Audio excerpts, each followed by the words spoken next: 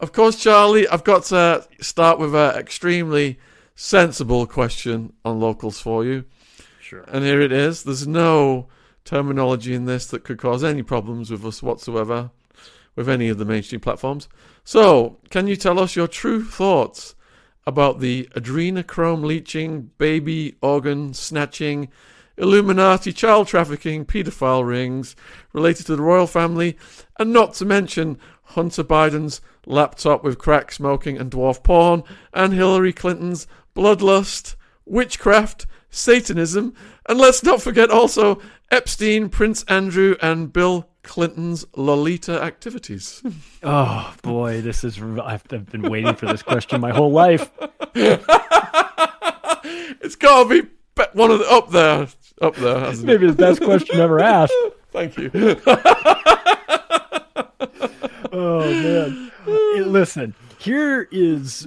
I'll give you the sort of a brief answer on this.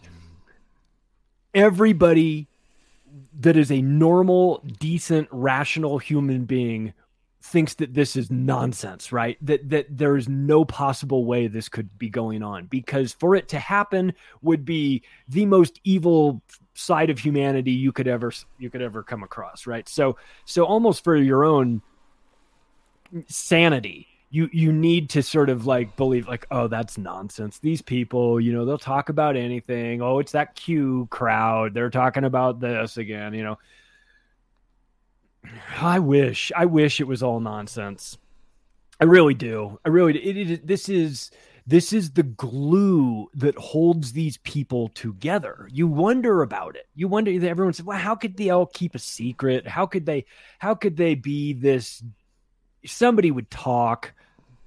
They do talk, and they wind up dead for talking about this stuff. And the people that are in it, you're in it forever.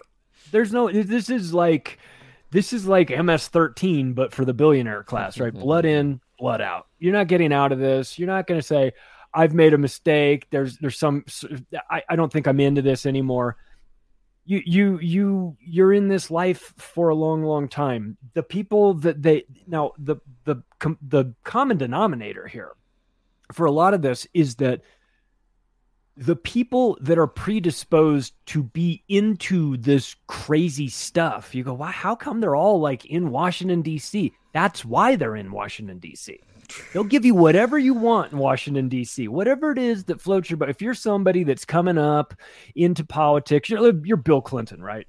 They figured him out early on. Rhodes Scholar, right? They tapped him. They said, this guy's smart, but he's got a problem. He is a sexual deviant. And normally they'll get you kicked out of school. Not with these guys. They go, that guy is awful. He's into all these things. Let's promote him. Instead of you going, this is the last guy I would put in charge of this major operation, they go, no, this is the guy to put in charge of the operation. Because if he starts to get off course a little bit and has a Jerry Maguire moment where he wakes up in the middle of the night and writes a manifesto and says how he doesn't want to be a part of this anymore, we've got control over him. So it's not that the best and brightest get into these positions. It's the people that are the most controllable. Now, some of them want money and they get money. Some of them want, power and they get power. Some of them want sex with interns and they get that. Some of them want sex with little boys and they get that too. So whatever you're into, whatever your kink is that they know about, whatever the thing is that will get you in a lot of trouble if the world found out about it, they enable it. They finance it. They put you in positions of power. And then I'm sure Bill Clinton was thinking, I can't believe this is all happening. I mean, I'm such a screw up and I'm into all these things. And I just keep falling forward, like upward, up the chain. It's like, yeah, because you are all of those things, because you are a soulless psychopath, because you are a predator, because you are a cokehead, because you are a rapist, because you're all these things. That isn't the reason why you're disqualified. That is the reason why you are qualified. So the general public looks at this and they go, no way. I know how my office works. I even say one possibly derogatory comment to a receptionist and I'm fired. There's no way you're going to tell me that they promote these people. It's like, well, you're in a totally different game than them. in politics in Washington, and as you move up to these levels, these people, they get into it because they are not well. And the people behind the scenes know this. Now, the adrenochrome component of it, that's, I don't know what that does to you long term. It is a real thing. And you can watch Fear and Loathing in Las Vegas. He does adrenochrome in the movie, and they talk about that. And so you have to wonder, like, some of these things, is it real? And then you look at the molecular structure of it, and the molecular structure looks like a rabbit. And then you start to follow the white rabbit, and everyone's like, whoa, what's going on? So there's a lot of questions about this, and it is hidden by your own incredulity, right? Like, you just think there's no way this could possibly be real. Like, so therefore it's not real. And so you kind of, as a decent person, you play a part in this by just not even allowing your brain to accept it as a possibility, because you just think there's no way. There is a way, and it's most definitely happening. And these things, when they say you're in a, it's a big club and you're not in it. Well, it reminded me, I put a quote in my Octopus book from Newt Gingrich. It's the only thing I think I've ever agreed with Newt Gingrich on. But he said, he was talking about Trump becoming president. And he said, and he had just been elected president, but hadn't actually taken the office yet. And Newt said, he's going to have a hard time. He's going to have a hard time in Washington, D.C. He knows the people, but he's not in the inner circle. He's not a member of the secret societies. That's what he said. And I was like, oh man, you're right. That is correct. And so part of this whole, this fight, and they go, oh, he's fighting the deep state. He's fighting this and everything. It's like, no, they just recognize him as he's not in the group. They don't have, they've got the goods on him on some things, but they don't have this. And this is the glue that keeps all these psychopaths in line. Yeah, I'd just like to add a little bit to that then. So it was researching the Clintons for my books about them that took me to some very dark places. And the allegations of Bill Clinton going on sexual assault sprees, coked up, came from the state police, who were his bodyguards at the time and were disgusted by his behavior, and actually survived the hashtag Clinton body count, because many of them ended up not breathing. And then when I learned that Hillary Clinton tracked down the women that Bill was getting involved with, not out of jealousy or to hold him to account, but to kill their pets, to have people thrown off balconies, to have people murdered, and to scare the living daylights out of these women so that they would not say anything that would stop their rise to power. And it was because Clinton was so sleazy and so corrupt that the CIA chose Arkansas with him as the governor to do the cocaine drops, because they thought he was the most manipulable. And then it was a quid pro quo when he did play ball, whereby they gave him the White House straight out of, what's his name, Frank in House of Cards. Yeah, straight. How he gets the guy who's an alcoholic, cokehead, heroin user, who uses the sex workers. He gets busted with the sex workers. How Frank homes in on him as his main man to rise up into Congress. That's the playbook. Yeah, it's exactly backwards from how you would approach a traditional job about moving up the corporate ladder or the pyramid or whatever. This is worst person gets the job, not best person.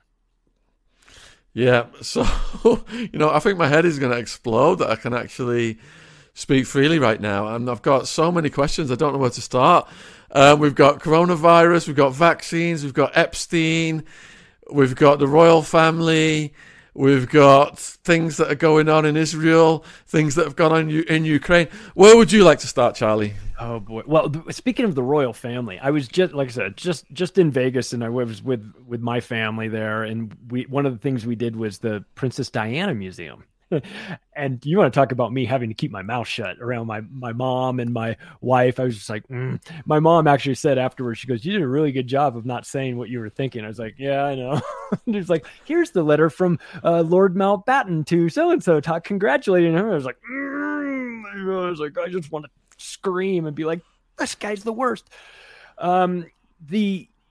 Well, I mean, where could we start? We could start with the fact that we're on the brink of World War III.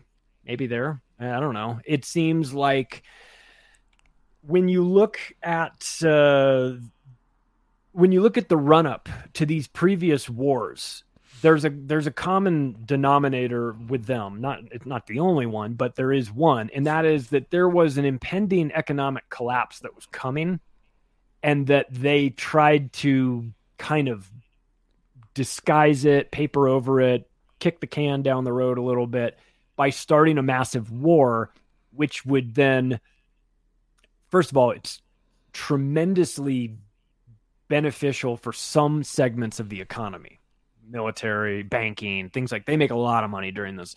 So to them, it's a big money-making opportunity, but it also provides chaos as a cover so that if there is an economic collapse, which they themselves created through their central banking mechanisms, then you can't really pin anything on it. You just go, well, I mean, yeah, there was economic issues, but it was also a war and millions of people died in building, so you and I would never start World War III to cover up the fact that we are overdrawn on our bank account and maxed out our credit cards, but they would, and they do, and they will.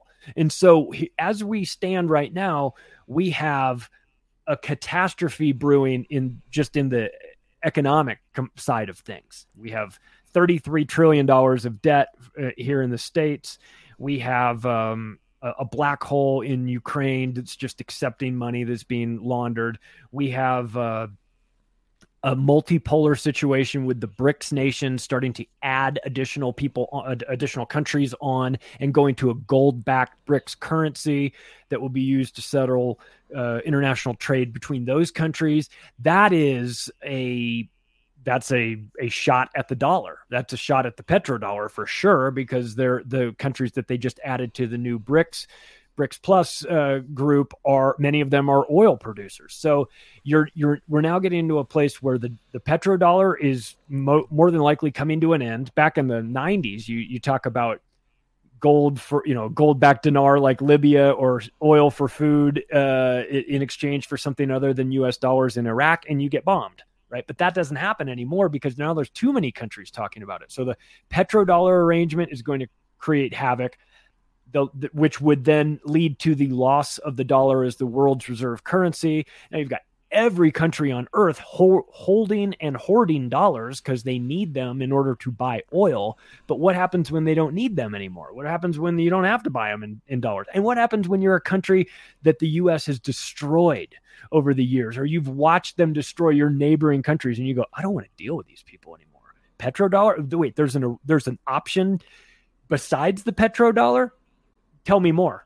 I'm interested. Whatever it is, I don't care. If I have to trade you wheat for oil, let's talk, because I'm not using the dollar anymore. So as this economic crash starts to take on starts to loom large in the background, my fear, and it's not an unwarranted one, it's just history, my fear is that they will start a war to distract from that, to cover up from that, mistakes were made and we're charting a course forward. We're not living in the past of this, oh yeah, there was a collapse coming. Well, we fixed it. We fixed it by starting three wars, a war in Ukraine and Russia, a war in the Middle East, and a war in China with Taiwan. And if you think that that's not happening in the United States, the Biden administration just proposed a package of $100 billion for those three wars. Okay. So they're not even hiding it anymore. So I have big fears about this. This is something that is kind of out of our control, as far as what goes on geopolitically with these wars. But I think it's worth knowing how it works and how it happens. And if you're in a position where you've got your money sitting in a bank, you might want to reevaluate your relationship with the bank. Because here in America, when you put money into a bank account, it's not your money anymore. It's the bank's money. You're an unsecured creditor and really in third position behind the bondholder. So you're never going to get that money out if the banking system collapses. FDIC backed by good luck. They have about 2% of deposits on hand. You'll get 2 cents on the dollar if you get anything. So again, we have to sort of recognize that. I don't want to dwell on the fact that we have an economic collapse coming, but I don't want to ignore it either, because I think that if we see where we're potentially heading with this, it allows us, this audience, to make moves in advance to say, oh, I'm not going to leave my money in the bank and wait for that. I might maybe transform it into gold and silver or something, or buy a productive farmland or get a, or whatever it is. I assure you, it'll be doing something better than sitting in your bank account getting devalued at 10% a year by inflation and then ultimately getting confiscated. So when it all started with Israel and Palestine, my gut instinct was that America, or rather the military-industrial complex, is going to parlay this situation into an invasion of Iran. Does that tie into what you just said about an escalation of global war? Well, it's funny you say that, Sean, because I'm working on an episode right now called 7 Countries in 5 Years. And that goes back to General Wesley Clark, Supreme Allied Commander. He's saying it's a very well-known interview with Amy Goodman back in 2007. He's retelling a story about how he was casually mentioning a conversation he had with Donald Rumsfeld and Deputy Secretary Paul Wolfowitz on the 20th of September in 2001, and that he's saying that they had already made the decision to go to war with Iraq then, which was 9 days later, right? But then he goes on to say, and he said, oh, it's worse than that. He reached over on his desk, he picked up a piece of paper, and he said, I just got this down from upstairs, meaning the Secretary of Defense's office today, and he said, there is a memo that describes how we're going to take out 7 countries in 5 years, starting with Iraq and then Syria, Lebanon, Libya, Somalia, Sudan, and finishing off with Iran. And I said, is it classified? He said, yes, sir. I said, well, don't show it to me. So how are we doing, Sean? Yep. Check. Yeah. So that's my fear is that as well, and if you, and these guys have talked about this for a long time. I've got a quote from Patrick Clausen, who's an Israeli, oh God, I don't know what his title was. He was running a NGO for Israel, and he's giving a presentation. It's on video. You can watch it, where he's talking about he's talking about nuclear submarines, Iranian nuclear. He says, hey, some days one time the subs will go down, won't back up. Who would know? And he's talking about kicking off World War III by starting a war with Iran. And this is, and he's advocating for this because they want this in the Middle East. They want this war. So war with Iran is I mean, I'd love to say it's unthinkable, but unfortunately it's very thinkable. And these people there's a segment of the population that are psychopaths, of course, that are drooling over this. They're just trying to figure out how we get this thing kicked off, because it's going to, look, it would remake the Middle East. But again, there's 2 to 3 million barrels of oil that Iran produces every day that they just shut off to the West. Not to mention that the Strait of Hormuz handles like 20% of the world's oil traffic. So if you start a regional war there, you're going to see prices go through the roof. You're going to see supply go down, depending on what country you're in. If you're a country that's, aggressive towards Iran, good luck getting their oil. They just shut off. What will the lie be this time then? If the lie previously was Saddam Hussein had weapons of mass destruction, what do you perceive the lie will be this time about Iran?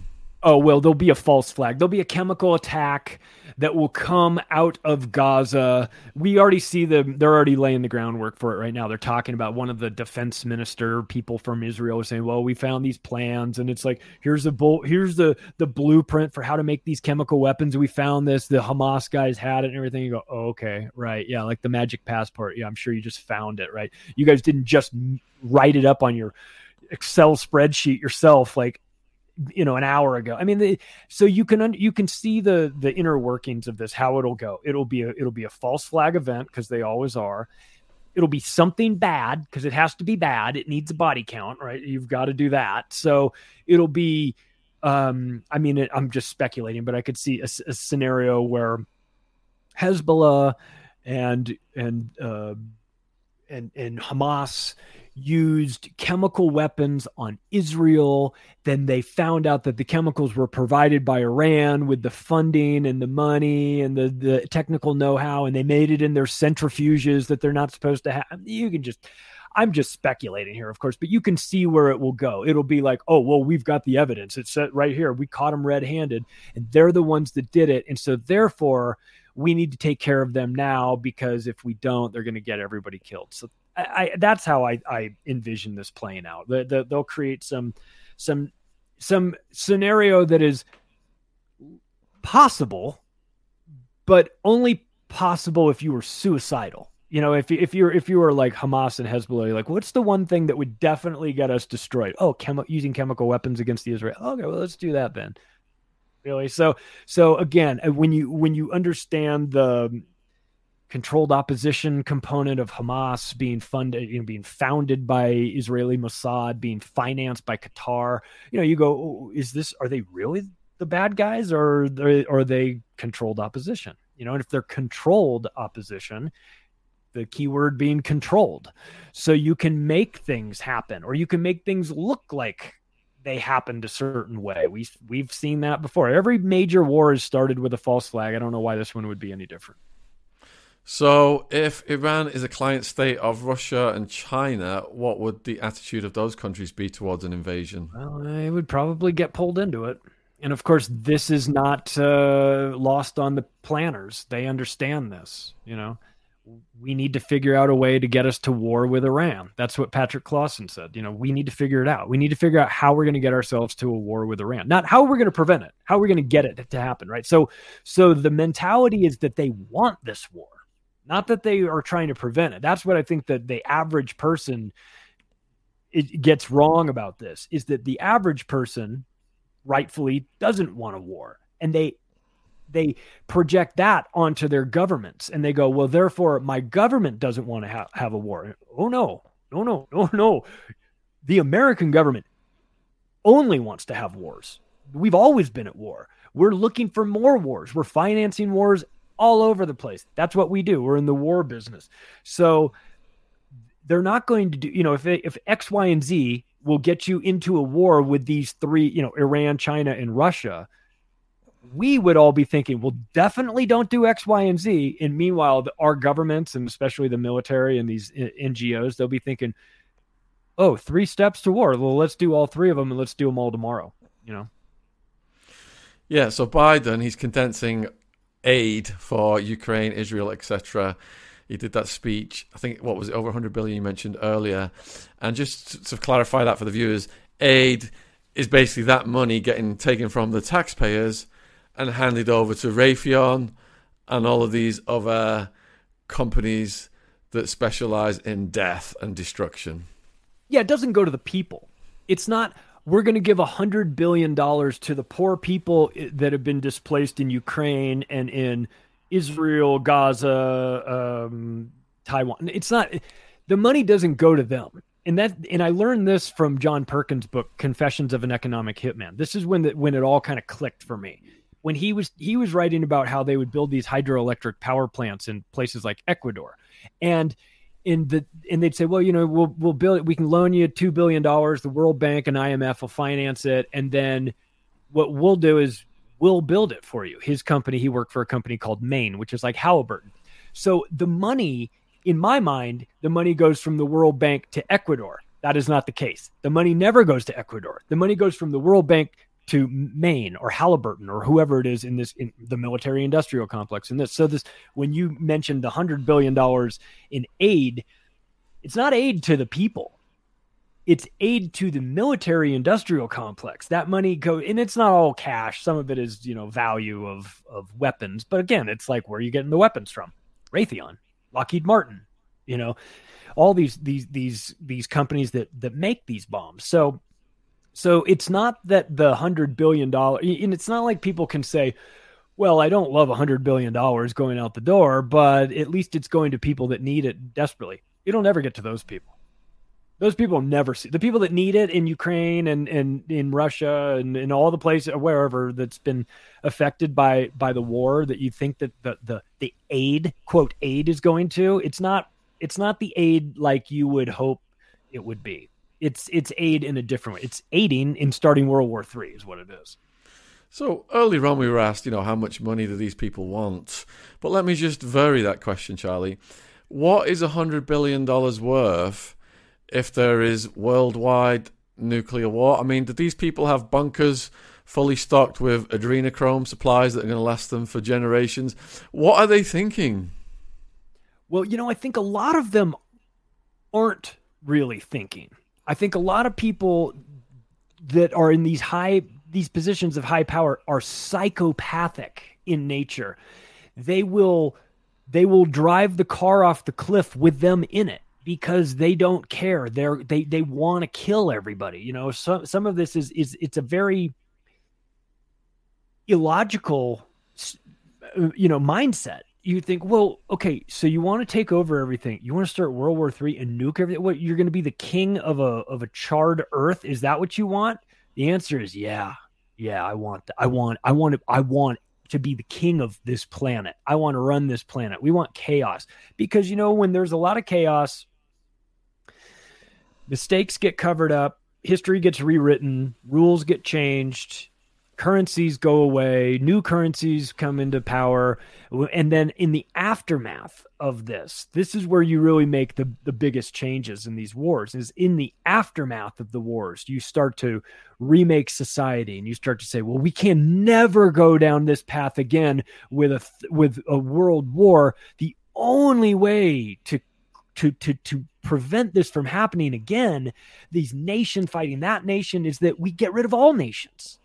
We just become one big government with a world army, of course. I don't know who we're going to fight. I don't know if we're going to fight the Mars government, or whatever, but the world government with the world army. And you go, well, who are they going to fight? Well, they're going to fight you, of course. So you can see the problem reaction solution kind of taking shape here too. When we talk about March toward World War III, who wins in World War III? Well, whoever's left standing gets to remake society in their image. They get to do the things that they've always wanted to do. And if you're globalists that want to join the world into a world government, you're going to have a pretty good opportunity to demonize countries in general, just the concept of countries.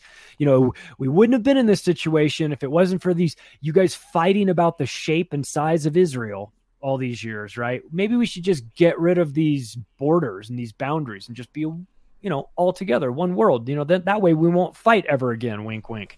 So that's how they see it now. Of course, there's no compassion for the body count. In fact, if anything, they need a body count. They need a big one. So the ideas of another World War I or another World War II this time around, listen, they also want to depopulate. Depopulation is a great thing during war. It's real easy to do. You can do all kinds of things. No questions get asked.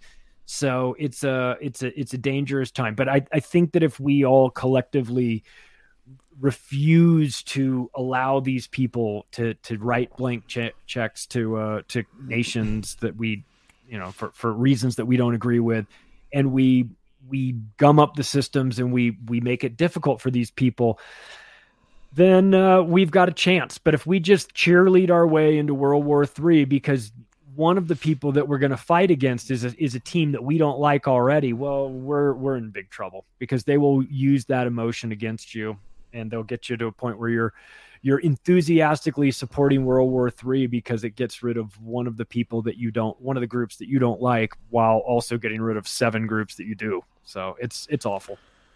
Yeah, Freud said we have a will to power, but we also have a death wish, and people commit suicide when the death wish rises above the will to power. And from what you're saying, it sounds like the psychopaths that are pushing us into world war, the greed is kind of driven, and there's a collective death wish whereby they're driven on by this greed for power, but it could cause the annihilation of everyone, which is an absolute tragedy. But we've run out of time. Charlie, this has been absolutely fascinating as usual. It's been an absolute honor that you were the first person I got to talk to on Locals. Yay. I really cherish everything we've done over the years. You too. And please remind the viewers where they can find you again, please. Macroaggressions Podcast, audio format wherever podcasts are served. Video format, Rumble, Rockfin, those are good places. The books are available on Amazon. You can search my name, you'll find them. You can go to the website, theoctopusofglobalcontrol.com. If you want to get them in digital format and bypass Amazon, that's cool. You can do it through the website. You can just donate $15 and I'll send you Octopus book and Hypocrisy in PDF and EPUB formats as well. That'll get you around. You'll have a easy to reference, good to have. Good reading for the apocalypse. Take care, brother. Thank you very much. All right, see you guys.